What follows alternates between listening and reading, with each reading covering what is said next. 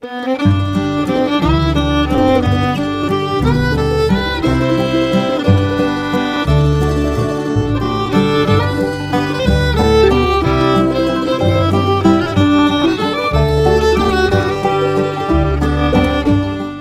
morning, Oregon. I'm Finn J.D. John, FJ at OffbeatOregon.com, and this is the Daily Offbeat Oregon History Podcast. It's Thursday, so this is an archive show, first published as a newspaper column and podcast episode sometime in the last 10 years. Thanks for downloading, and I hope you enjoy our show.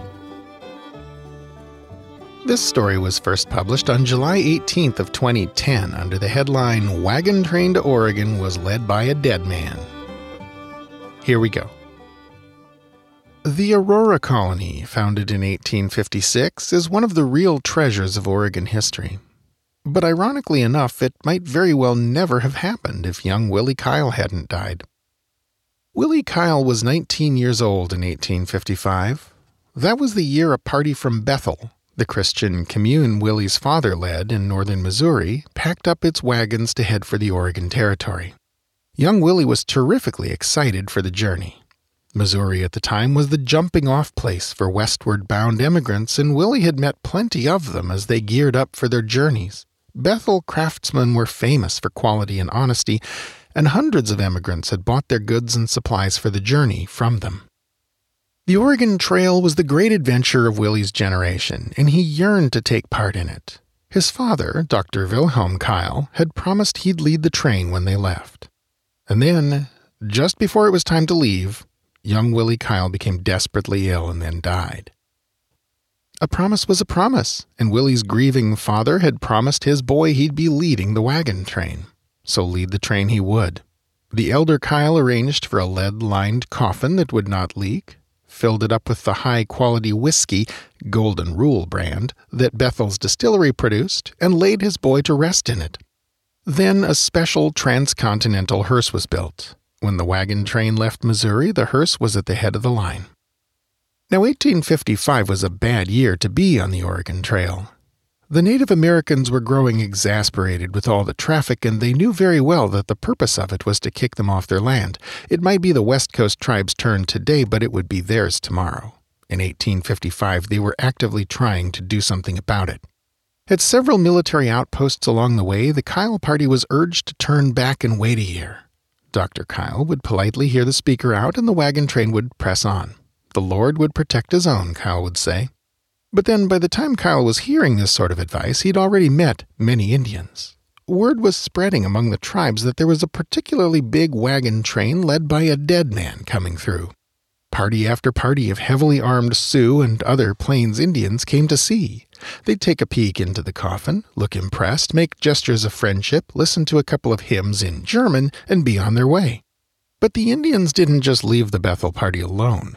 Many were actively helpful and friendly. At one point, when some of the party's livestock escaped, a group of Indians from the Cayuse or Yakima tribe actually drove the animals back to the wagon train. The party passed the charred remains of at least one less fortunate wagon train along the way. In the discolored iron bands of wagon tires and the burned corpses, they saw what probably would have happened to them without the protective presence of young Willie Kyle. They stopped to bury and pray for the dead and moved on.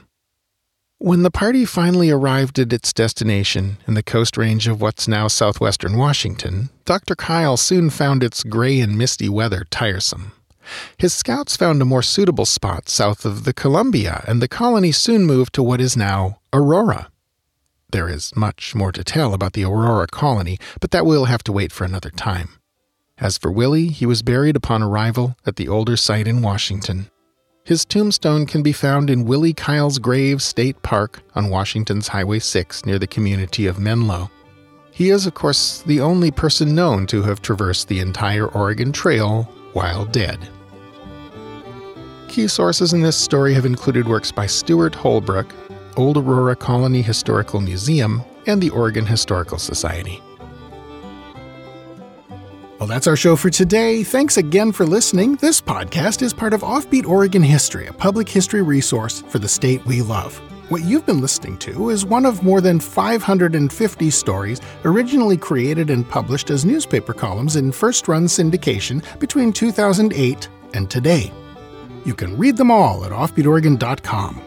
Offbeat Oregon is a division of Pulplit Productions, pulp-lit.com, a boutique publishing house owned and operated by yours truly, specializing in audiobook and multimedia editions of the work of the classic pre-war pulp writers.